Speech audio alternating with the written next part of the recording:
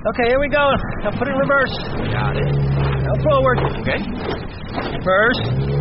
Now turn the wheel. Alright.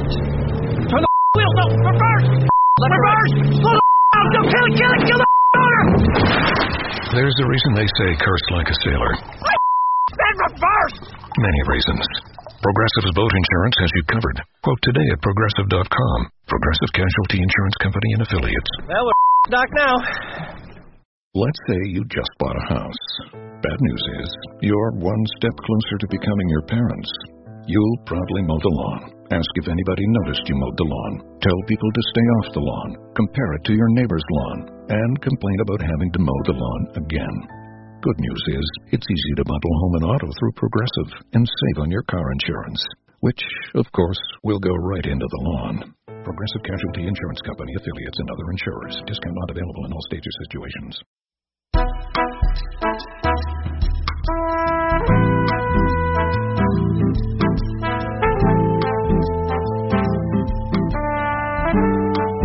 Welcome to the NBA Front Office Show, part of the Almighty Baller Network. I'm your host, Keith Smith, and I'm really excited you chose to join us for this episode.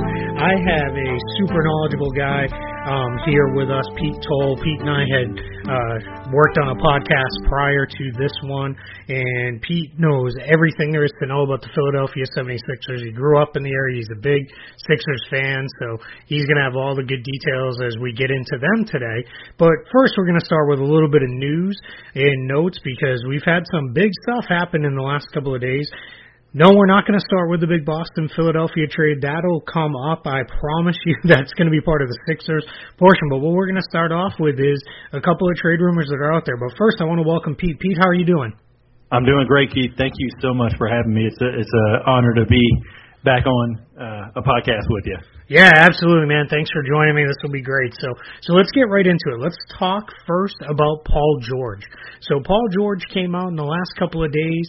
It came out that he told the Indiana Pacers that he is done in Indiana at the end of this season. He has one more season under contract, then a player option, and he has made it quite clear that this is going to be his last year with the Pacers and that he does intend to leave, and most believe that he intends to leave and head to the Los Angeles Lakers.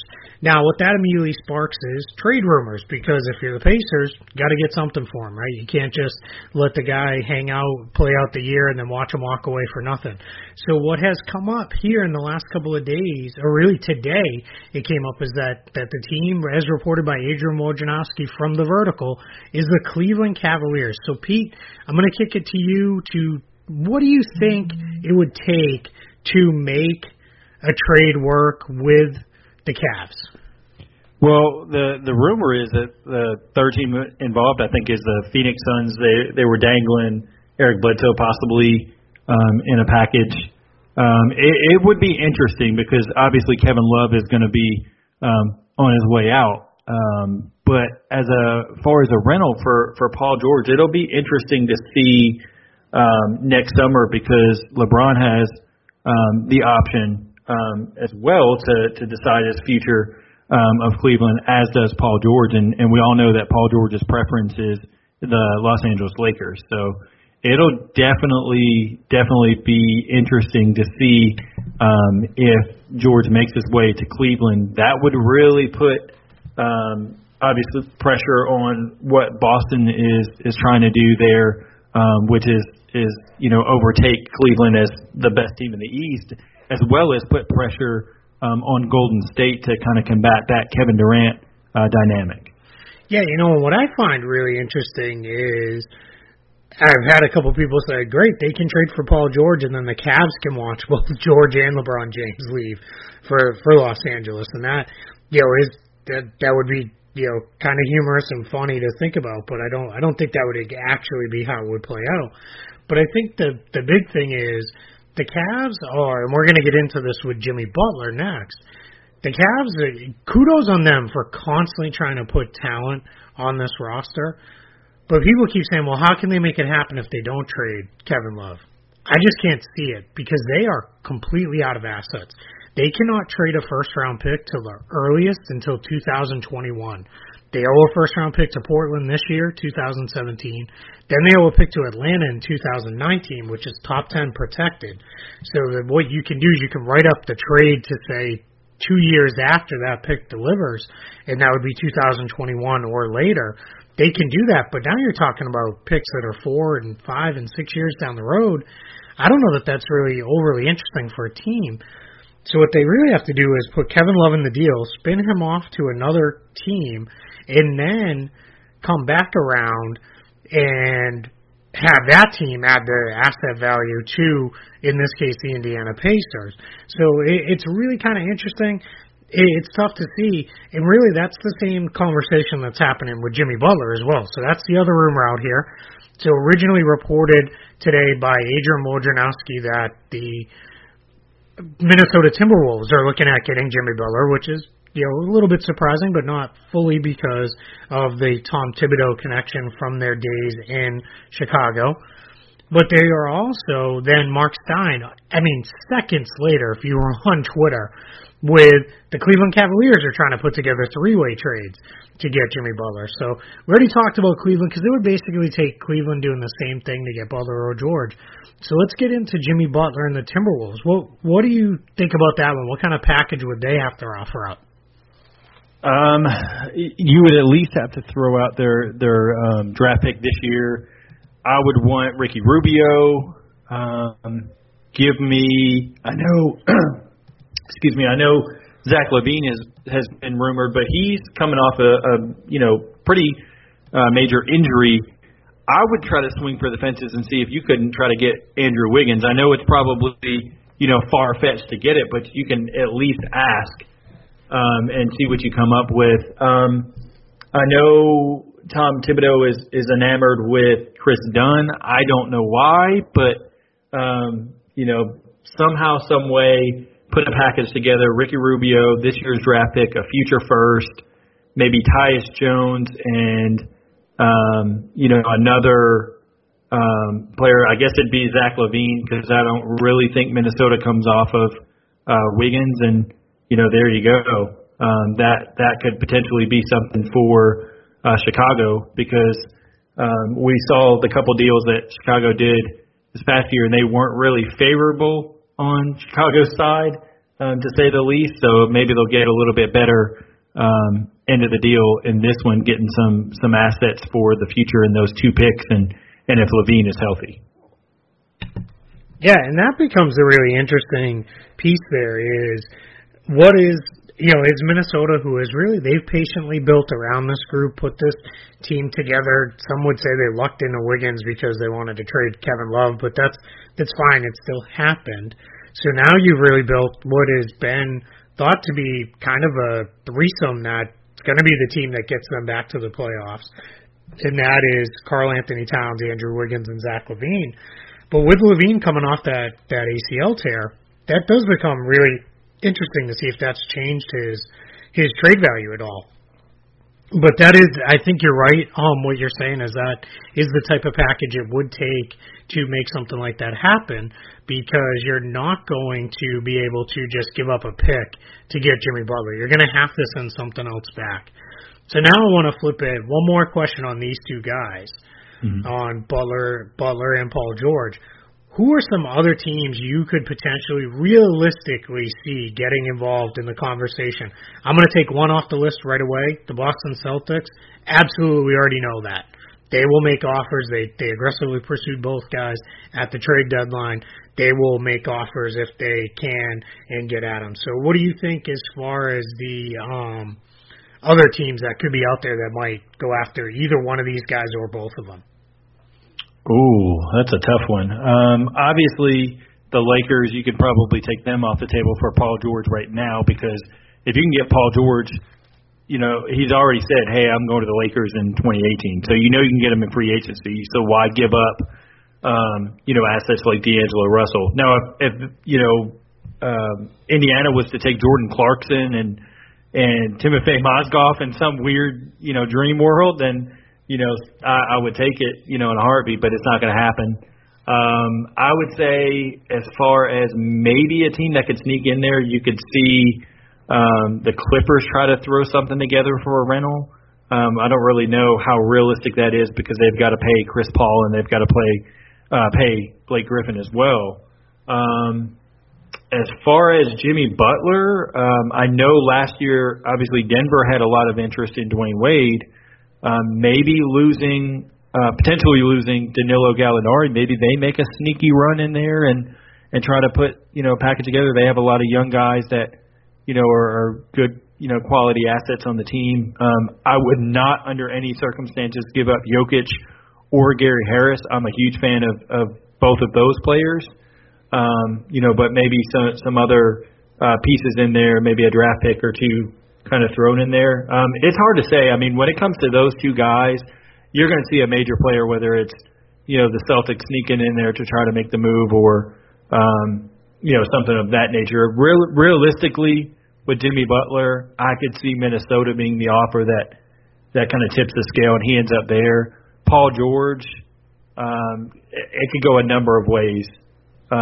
With him, it's kind of hard to say just because now with him making that announcement, they're in best offer mode, so a team could just sneak in there. But actually, I'm going to throw it back to you. What's a team that maybe you think could sneak in there, maybe that I haven't mentioned? Yeah, I like that you mentioned Denver. Denver is not afraid to swing for the fences, and I think they are really at a point where they want to do a little bit of consolidation and move this rebuild forward. So that could be definitely an interesting team to watch there for probably more Jimmy Butler because I think they'd want the security of having him under contract for a couple extra years versus Paul George who could turn around and walk away. So it'll be definitely interesting to see, how that all plays out. I will say what is the one thing I can almost guarantee at this point is I think Jimmy Butler will certainly return a bigger package, I should say, in trade than Paul George will, strictly because of the fact that he is under contract longer. So we'll have to see. But while we are recording this, a little bit of breaking news here. So we're recording this on Monday night. It's almost 7:30 on the East Coast. And news has just come out that David Griffin will be out with the Cleveland Cavaliers as the general manager, reported by Mark Stein and, Brian Windhorst, rather, of ESPN, and then Adrian Wojnarowski. And Woj is reporting Chauncey Billups is expected to emerge as a candidate to replace David Griffin. So Cavaliers, apparently what the word is early, just could not come to a deal to retain Griffin. At this point, I think it would have given him whatever he wanted. I can't see why they are not looking to make those moves, but we're just going to have to see where that one plays out. But if you tuned in for the Philadelphia 76ers, we're going to get into that now because they are obviously Pete's team, the team he follows and covers a little bit, so we're going to dive in on this one. So I always like to say we got to look backwards before we look forward. And with Philadelphia, 28-54, 14th in the Eastern Conference last season, offensive rating of 103.2, that's 30th in the NBA. Defensive rating of 108.9, 17th. So they improved the defense, and they were actually a very good defensive team when Joel Embiid played. 5th in pace, so those are kind of your stats. But Pete, real quick, just kind of give us an idea on how the season went. Did it go as expected, better than expected, worse than expected? What are your thoughts? It went better than I expected, of course. I believe I had 21-22 wins, for the season. I think, honestly, if we had seen Joel Embiid, play for longer than 31 games for the season, they would have had a couple more sneaky wins in there. Because towards, right around February, they ended up kind of making a little streaky run to where they, potentially were right there neck and neck. I don't know if that says how good the Sixers were getting or how bad the bottom of the East was getting. But they're very intriguing. I'm very excited for the future, and I saw some bright glimpses this past year out of quite a number of guys, actually. Yeah, absolutely. It's and it wasn't just Embiid. I know he's the one that we're all really excited about and can't wait to see step forward. But Dario Saric played really well, especially later in the season. Nick Stauskas actually improved to quite a bit where he actually looks like a legitimate NBA player now. We also saw Robert Covington, I think, start to get a little bit more national shine on the bigger stage. even some of the lower-end roster guys, the role players, the T.J. McConnells, Timothy Luau-Cabarro, and Rashawn Holmes, those guys all stepped up and had nice seasons for the 76ers as they look to push forward. And the good thing is now, what you're seeing with those guys is they did fine as starters on a bad team, which a lot of time projects to when they get better talent. Now those guys will be good backups. So, and that's something you need if you're going to really push it forward, is you need that depth. You can't just have those two frontline guys and hope for the best around that. So definitely things are looking up for Philadelphia. So getting into their offseason details a little bit here. Philadelphia can have as much as $61.7 million in cap space. That is correct, $61.7 million. Now, that's the max. So I always like to caution, that's if they didn't sign any of their draft picks, if they let all their free agents go, waived all their non-guaranteed guys. So that's a very unlikely number. That's not going to be where it gets to.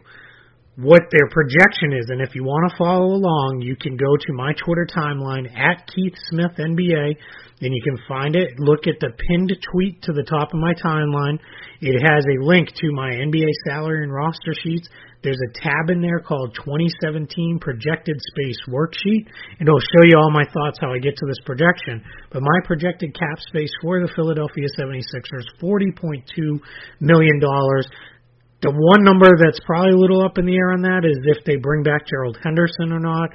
If they don't, that'll climb up to $49 million. So they basically get enough room to sign a max guy and then go out and still do a whole heck of a lot. But before we get into free agents and who they may sign and who they're not going to sign, let's talk about the big trade. Made official today. Again, we're recording this on Monday. The Philadelphia 76ers and the Boston Celtics completed a trade for the number 1 overall pick. Philadelphia will acquire number 1 in exchange for the number 3 pick in 2017. Then the 2018 Lakers pick will go to Boston if it falls between 2 and 5. If it's number 1, Philadelphia keeps it, or if it is 6 through 30. So Philly's protected if Dave falls as the number 1 overall pick. Boston's protected if it falls later than that in the draft. If the Celtics do not get that pick, then it slides over to the 2019 Sacramento Kings pick that would come to Boston. And that one has an interesting protection on it. If the Philadelphia 76ers or Kings land at number 1, the other pick goes to Boston. The other one goes to Boston. If neither one lands at number 1, Boston gets the best of those 2 picks. So kind of complicated. I encourage, check it out online. You can read all about it and see what those protections are. But so essentially 2 first-round picks for the ability to move up 2 spots in the draft.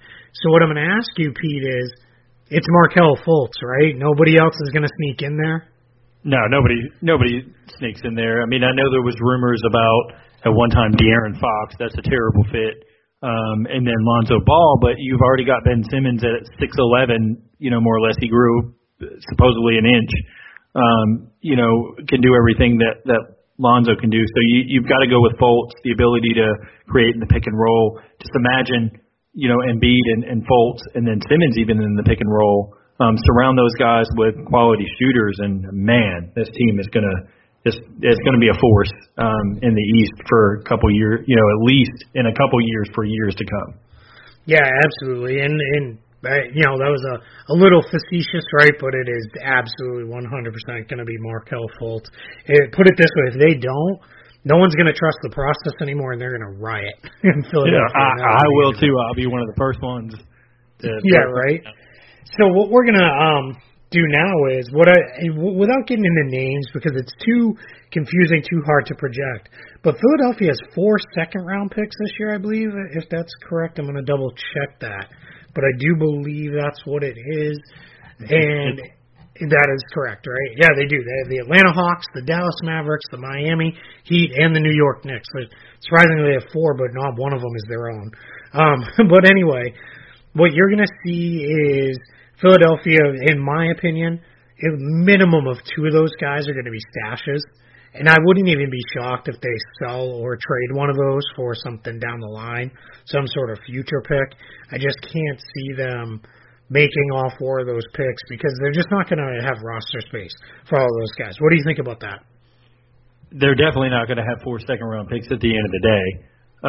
I think that they're actually 2 of them will probably get packaged for somewhere in the 28 to 30 range in the draft. You could go after a guy like a Jordan Bell, who basically is one of the better defensive prospects in the draft.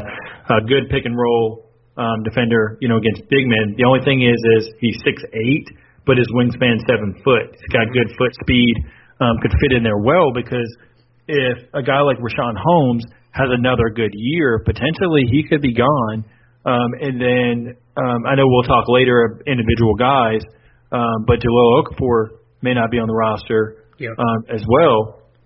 So a couple options there. And if they keep the draft and stash option, I think at least if they keep 2 out of the 4 picks in the second round, I think actually both of them might be draft and stash guys. Maybe a big man, Anchis Pazninskis, the 7'2" center, could be an option, for later to keep because he'll have value as he develops. And then maybe a guy like Jonah Bolden if he doesn't sneak into the first round because he played overseas, obviously played at UCLA as well. He is kind of, a stretch 4. He could end up staying overseas, for all intents and purposes, may end up, in the D League as well. If that happens, they have another asset that they could use for the 2-way contracts potentially. Yeah, absolutely. So basically, if you're a Philadelphia fan, they're going to pick Markelle Fultz. That'll be over about 5 to 10 minutes into draft coverage. Don't turn it off because they still have 4 more picks, so they're probably going to move around the board a little bit. So now I want to move it into talking about a guy they drafted last year, and he was a draft and stash. First-round pick last year, Furkan Korkmaz. What's your thoughts on him? Do you think he's coming over this year to Philadelphia? Well, he's over right now. He's kind of been practicing with the team, things like that. I don't think, just based on where the roster is right now and his lack of elite experience, I know he played for Anadolu Efes at the beginning of the season, was loaned out to Banvit in the Turkish League. They won the Turkish League championship, and then Korkmaz was actually third-tier one of the third-tier players of the year prospects over there. But I think with Korkmaz, obviously his upside is his shooting, and then, basically beyond that, his length on the defensive end where he can improve. But he's got to add weight. He's got to get just more experience. He's not playing at an elite level team as he would have if he was on Anadolu Efes. For the entire year and had gotten a lot of playing time. He's got to develop his ball handling skills, but I think he can kind of fit for the future next season. He can kind of fit what the Nick Stauskas role was this past season. Yeah, absolutely, and that's what I think the long-term goal is. I think they would love to get him in this year and be one of those where he plays 10 minutes a night off the bench while he adjusts to the NBA, and then ready for a bigger role in year 2 as the team is probably ready for a bigger step forward. But what could impact that, and what I want to get into now, is free agent targets. So normally on the show, we talk the teams guys first, and then we get into, well, if they do this and that, maybe they'll have enough cap space to go get a free agent. Well, they've got enough cap space without doing anything. So we know that they can go get a free agent. So let's talk about some of the targets. The position I've kind of targeted from the beginning for them is that more traditional pure shooting guard.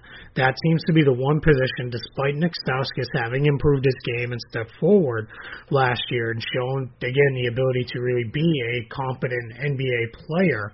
At least as a shooter, he shot 37% from 3 last year, made some strides as a ball handler and passer as well. I still think that's the position they really need to fill.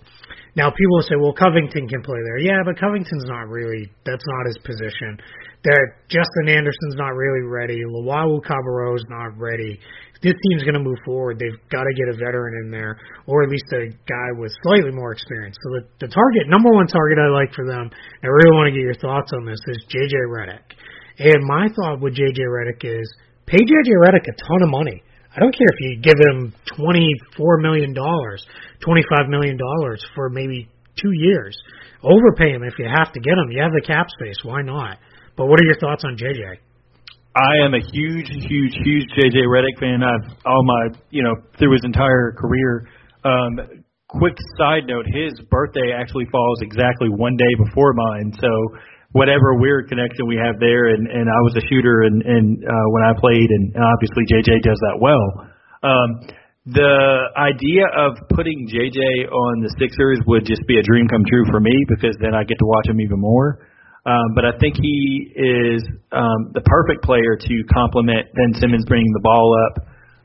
It allows JJ to give experience to Markelle Fultz as far as perimeter shooting, which Fultz kind of struggles in a little bit in his limited sample size that he played in college last year. Redick also is able to help you get your offense going early in games, which would then allow to take the pressure off of Joel Embiid throughout the game, and Simmons, of course, as well, as Simmons could slash to the rim, cutting as JJ could make the quick pass inside. The thing with JJ is I just worry as he's getting he'll be 33 in another week, just defensively, how sharp of a decline he's going to hit. But you know what? You've got the money. You might as well pay some kind of veteran at that shooting guard spot and use that money up. Yeah, and that's my thought exactly, is what you just said. They're not going to – I know people think, well, this team's had cap space forever. They're going to have cap space forever. No, they're not. They're about to get really, really expensive. We're going to talk about that a little bit later in the show. But spoiler alert, Joel Embiid's due for an extension already. So let's not talk that now. We'll table that just for a couple minutes, and we'll get back to that one. But I'm going to hit you with two more targets, and these guys are restricted free agents. And these are Kentavious Caldwell-Pope. Again, that more traditional shooting guard. He's a good shooter. He is a good defender, unlike J.J. Redick. He's one of the, considered to be one of the better two-way players at the shooting guard position.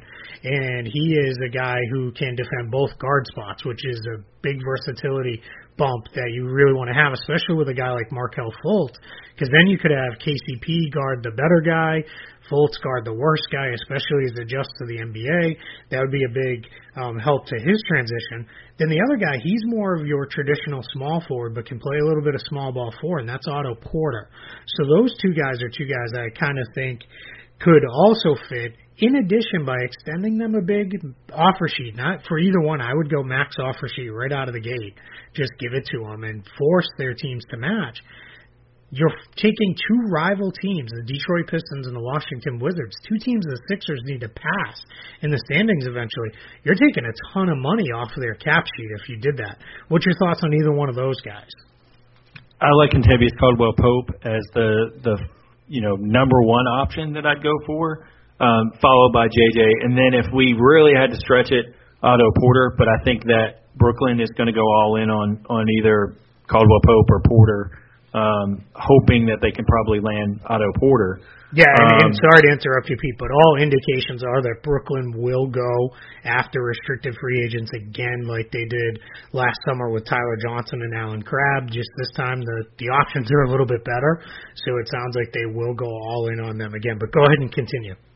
The thing with Caldwell-Pope, I just want to see consistency from him.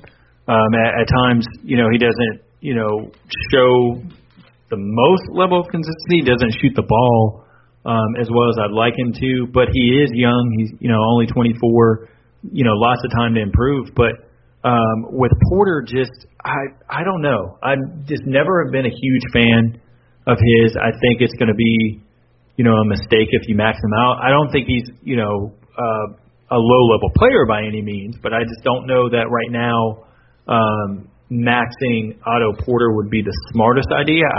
I would let Brooklyn potentially make that mistake and go that route. But two guys I kind of thought about for them, Bojan Bogdanovic there, just isn't in a shooting role. I know he's not going to play a lot of defense, and that doesn't mean throw a max contract at Bojan Bogdanovic, but just to be able to get a shooter in there. And then another shooter is C.J. Miles, just, get experience, can knock down shots, can play multiple positions.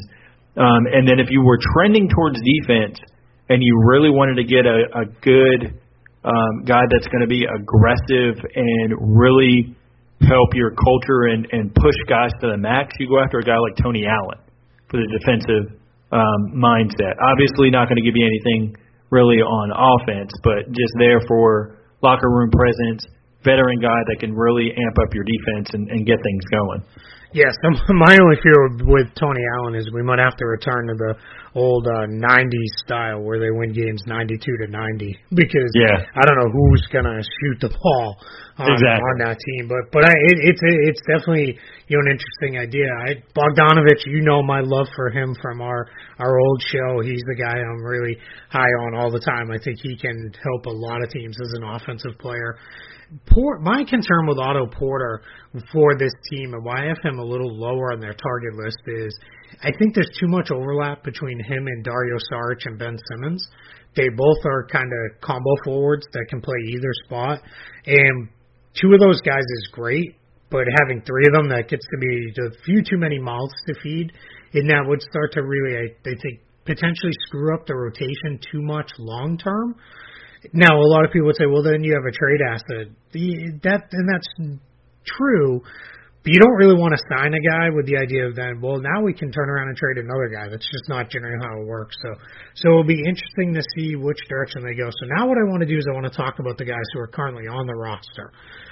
So what I'm going to do, Pete, is I'm going to hit you with the free agents, the first, and then you let me know if you think that they'll be back or if you think that they're going to be gone. All right? Okay. So let's start out with Sergio Rodriguez. He was brought back from overseas, was the starting point guard for roughly half the year before being replaced by TJ McConnell, who ended up becoming the starting point guard really for about half the year as well. What is your thoughts on Sergio Rodriguez? Is he back for another run in Philadelphia or is his time up? I think his time is up. Obviously, he played great to start the year, earned the starting job, as you said, out of training camp, played well early on, and then he ended up getting injured, and then obviously his lack of defense, not being able to keep up with the speed of the NBA, just did not work in his favor. I know that he's expressed his desire to stay in the NBA. And I know I keep throwing Brooklyn out there, but Brooklyn has looked for European options at point guard. You could put Rodriguez on the team as a third guard just to kind of mentor some of their younger point guards there, Isaiah Whitehead and some others. So I think he has a place in the league, just not on Philadelphia because they're obviously going to go the route of Markelle Fultz. They're going to have Ben Simmons and maybe some other options there.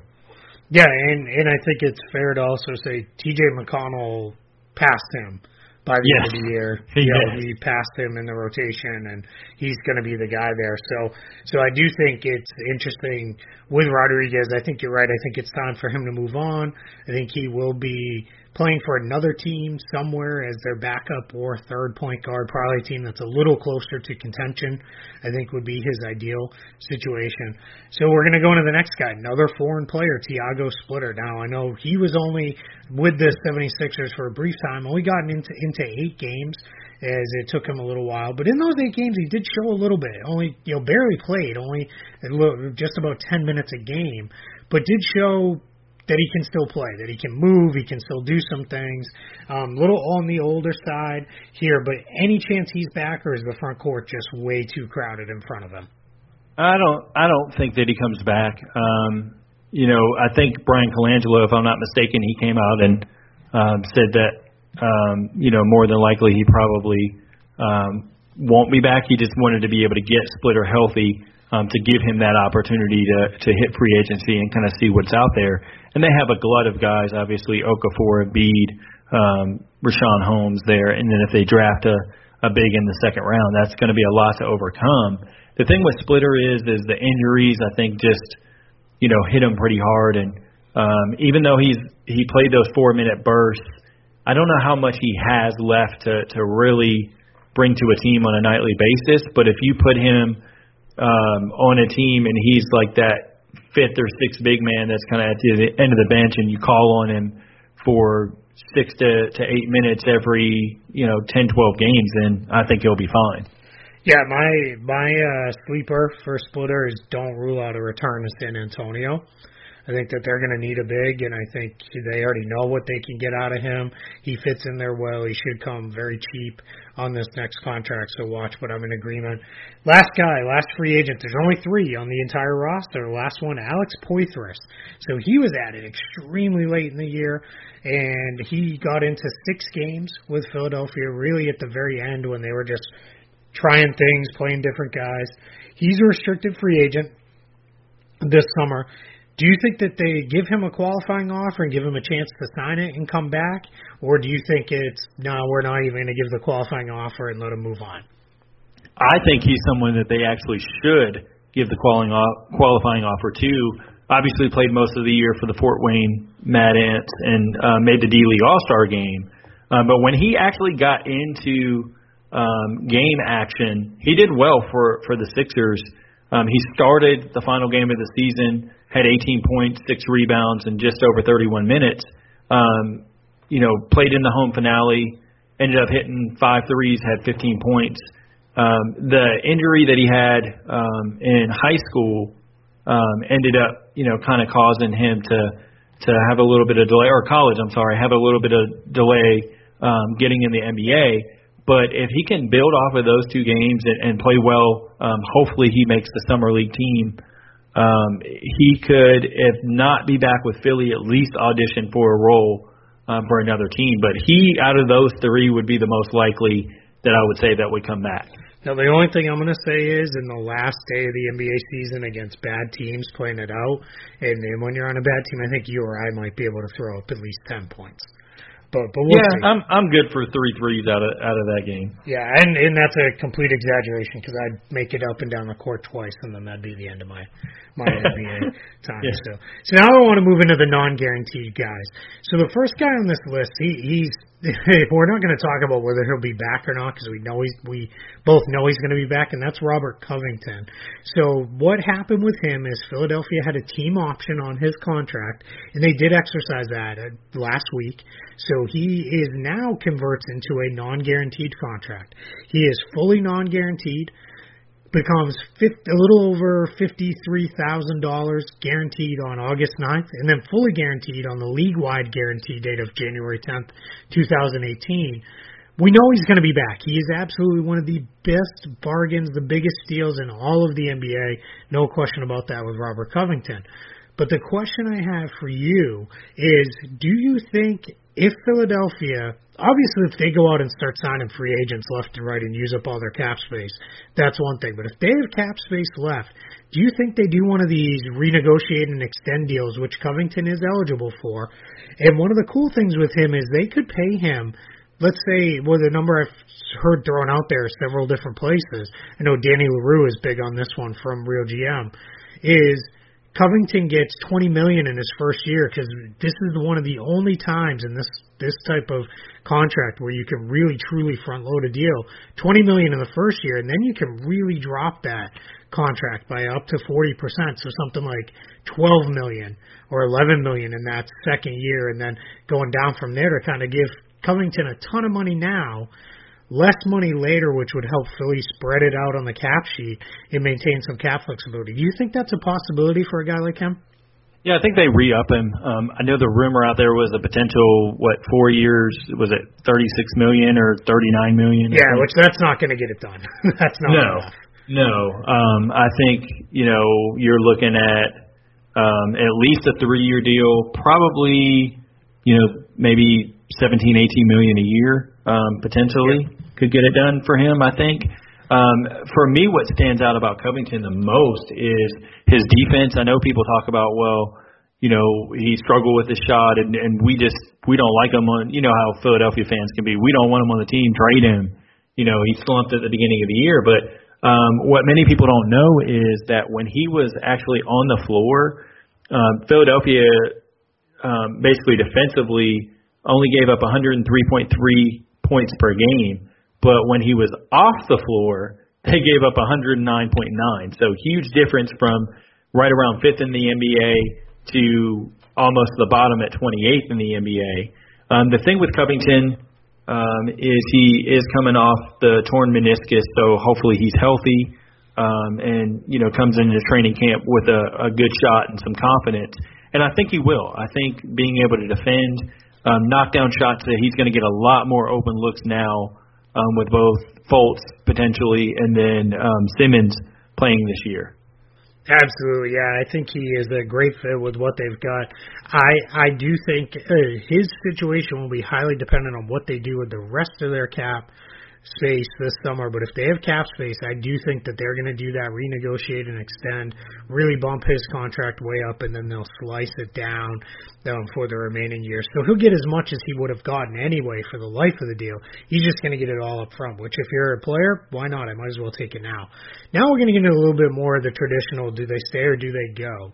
And let's start off with a guy, Gerald Henderson, $9 million, but fully non-guaranteed for the team. He does become fully guaranteed on June 30th, so they've got to make a decision before free agency if they want that $9 million in extra cap space or if they want to bring him back. Now, I will say my projection is that he stays because I've been told they enjoyed his veteran presence. He was the grown-up in the locker room. He helped keep the team kind of on task. They like his versatility as a player, even if his on-court impact isn't all that much anymore like it used to be. But what are your thoughts on Gerald Henderson? Because I know this is kind of a polarizing conversation for Philadelphia fans. I'm actually right there with what you said. I want him for the veteran presence because you've got so many young guys. I mean, he's a mentor for those guys. He can put up points if he needs to. He's not going to be a lights-out scorer.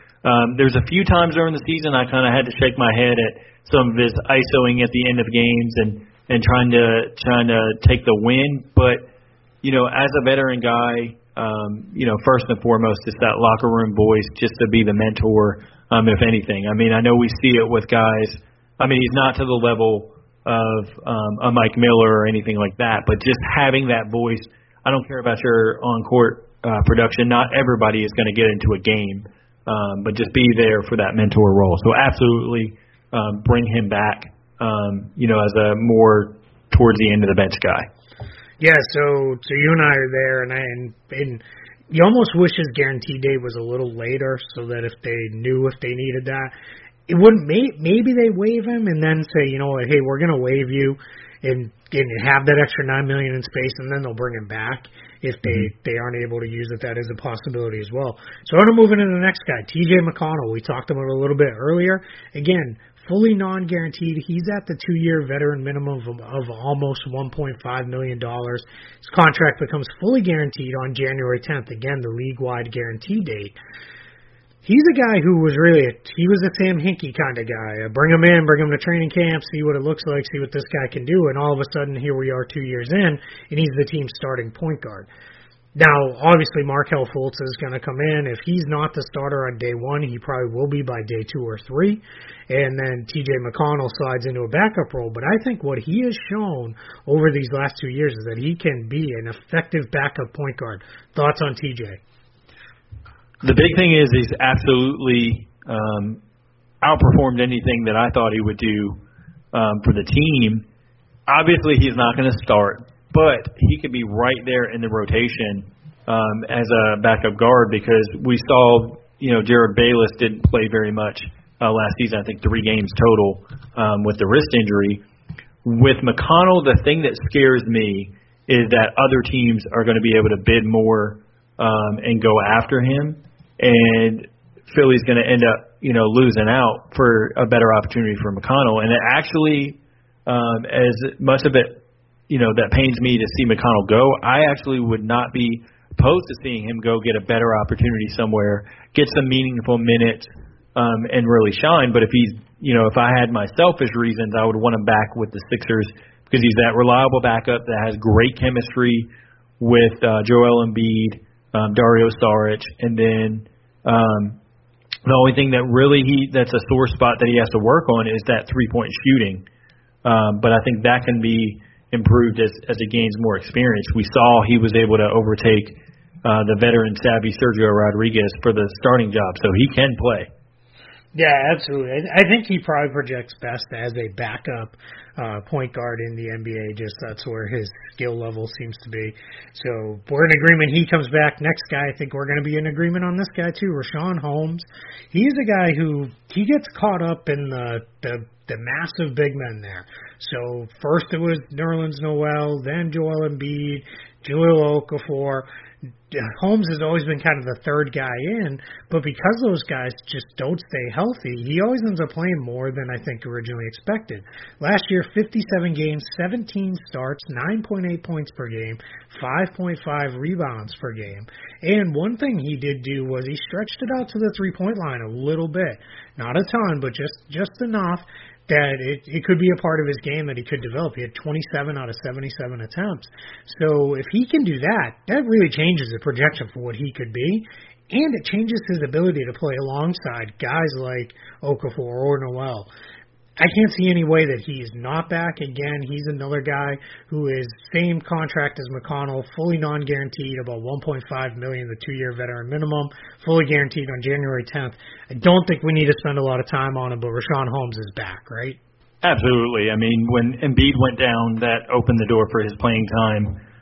In February, he ended up averaging 14 and almost 7 rebounds. And then, of course, once Nerlens Noel was traded, he put up 14 games with a double-figure scoring, and is really reliable off the bench. Even showed that he can be a three-point threat at times as well, shooting 35%, which was up from the 18% that he shot the year before as a rookie. So I think absolutely he's there, very much a rotation piece for them at the big man spot.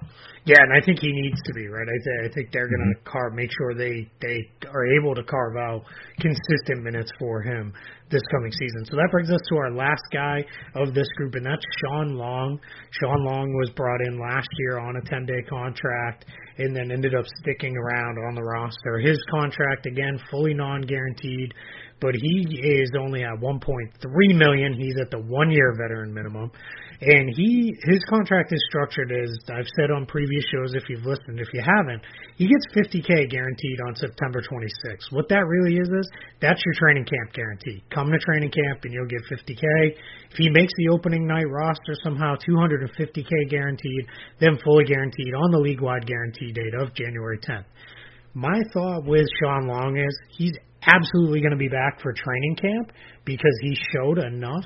One thing that he had in his game that I didn't know he had was that he ended up hitting, let me see, it wasn't a lot, but he took 19 threes and he hit 7 of them over the course of 18 games. So that's 36.8%, which is pretty solid, all things considered, for a guy who's mostly an inside dunker type of player.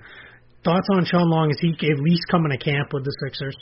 Absolutely. They loved him when he played for Delaware last season. They wanted to actually really develop him. And with the situation of the big man, I think too many guys in the way, the injuries ended up opening up, just like they did for Rashawn Holmes. They opened up minutes for Sean Long to come in and play.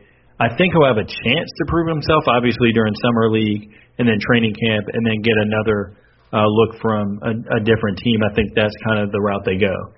Yeah, I'll be mildly surprised if he makes the team out of camp, but I do think he's certainly there for a camp guy, and then he could be one of those guys who ends up back in the D-League. They could even waive him and then sign him to one of those two-way contracts as we see how those play out. It's not exactly sure how we're going to see teams utilize those new two-way contracts, which if we haven't talked about them before, you don't know much about them, it's really borrowing almost a baseball concept where a player signs a two-way deal, which means he's signing with both the NBA club and to be in the D-League. When he's in the D-League, he's paid a D-League salary, and when he is in the NBA, he gets the NBA salary, and that's where it'll be. So it'll be really interesting to see where that goes and how teams use that. So now what we're going to close it out with, Pete, is 2 interesting questions on 2 guys, and we don't have a lot of time left, so we're gonna get through the first guy super quick. Nick Stauskas, does he get a rookie scale extension or no? I think he does. Okay.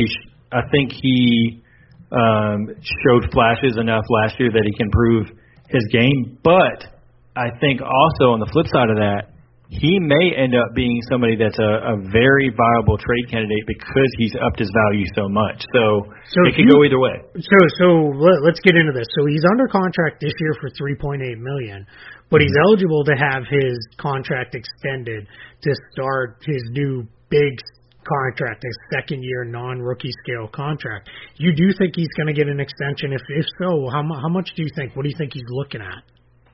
I would put him at a lower tier, maybe I would say $8 to $10 million a year. Not a lot of drastic increase, but I personally think that by the trade deadline he ends up getting moved somewhere, if not beforehand, especially if they are looking to land a veteran there in that role, because his value is basically as high as it's been, because coming into Philadelphia it was not very good. Yeah, to say the least. He looked like he might have been on his way out of the NBA.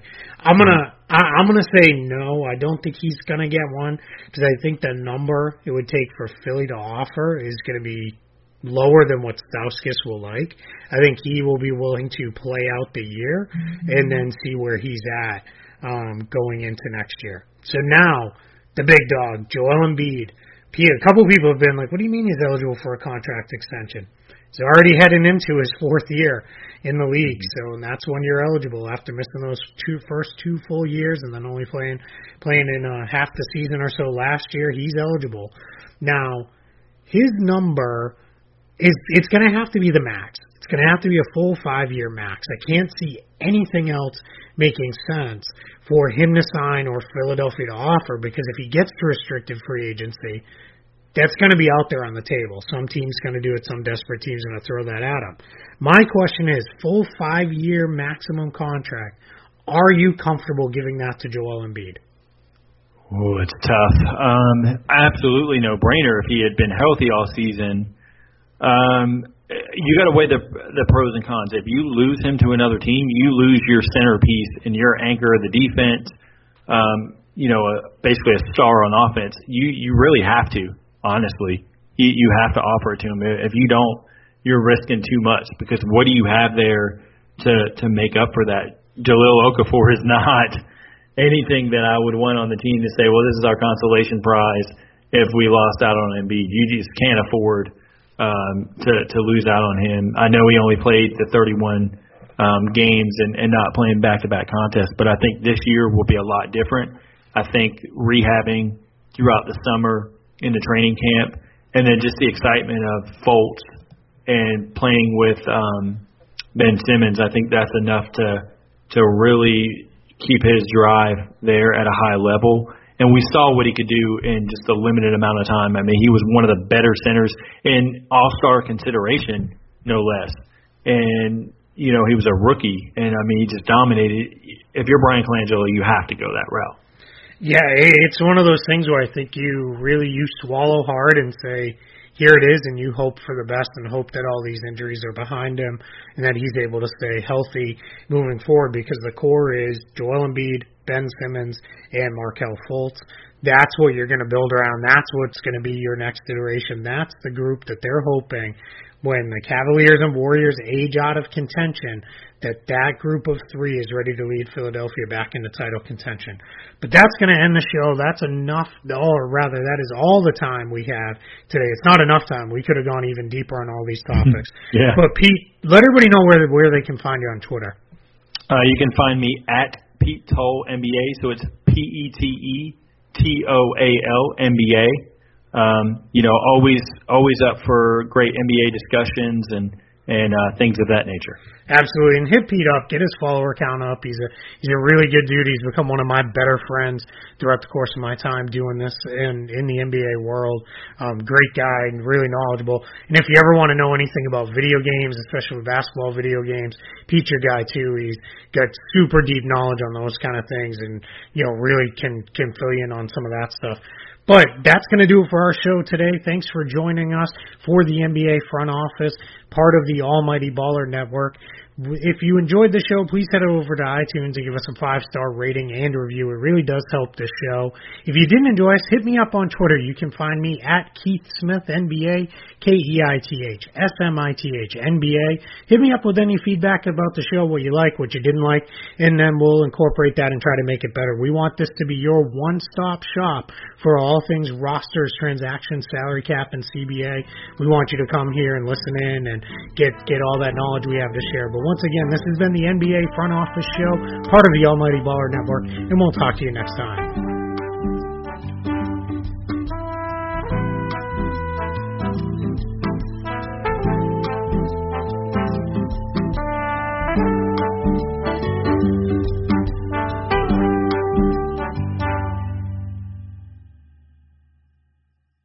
And now, an ad from Dad. Save money on car insurance when you bundle home and auto with Progressive. Yeah. Tell you another way to save money, don't buy those expensive coffees every morning, And then you can save up for a really nice dress shirt.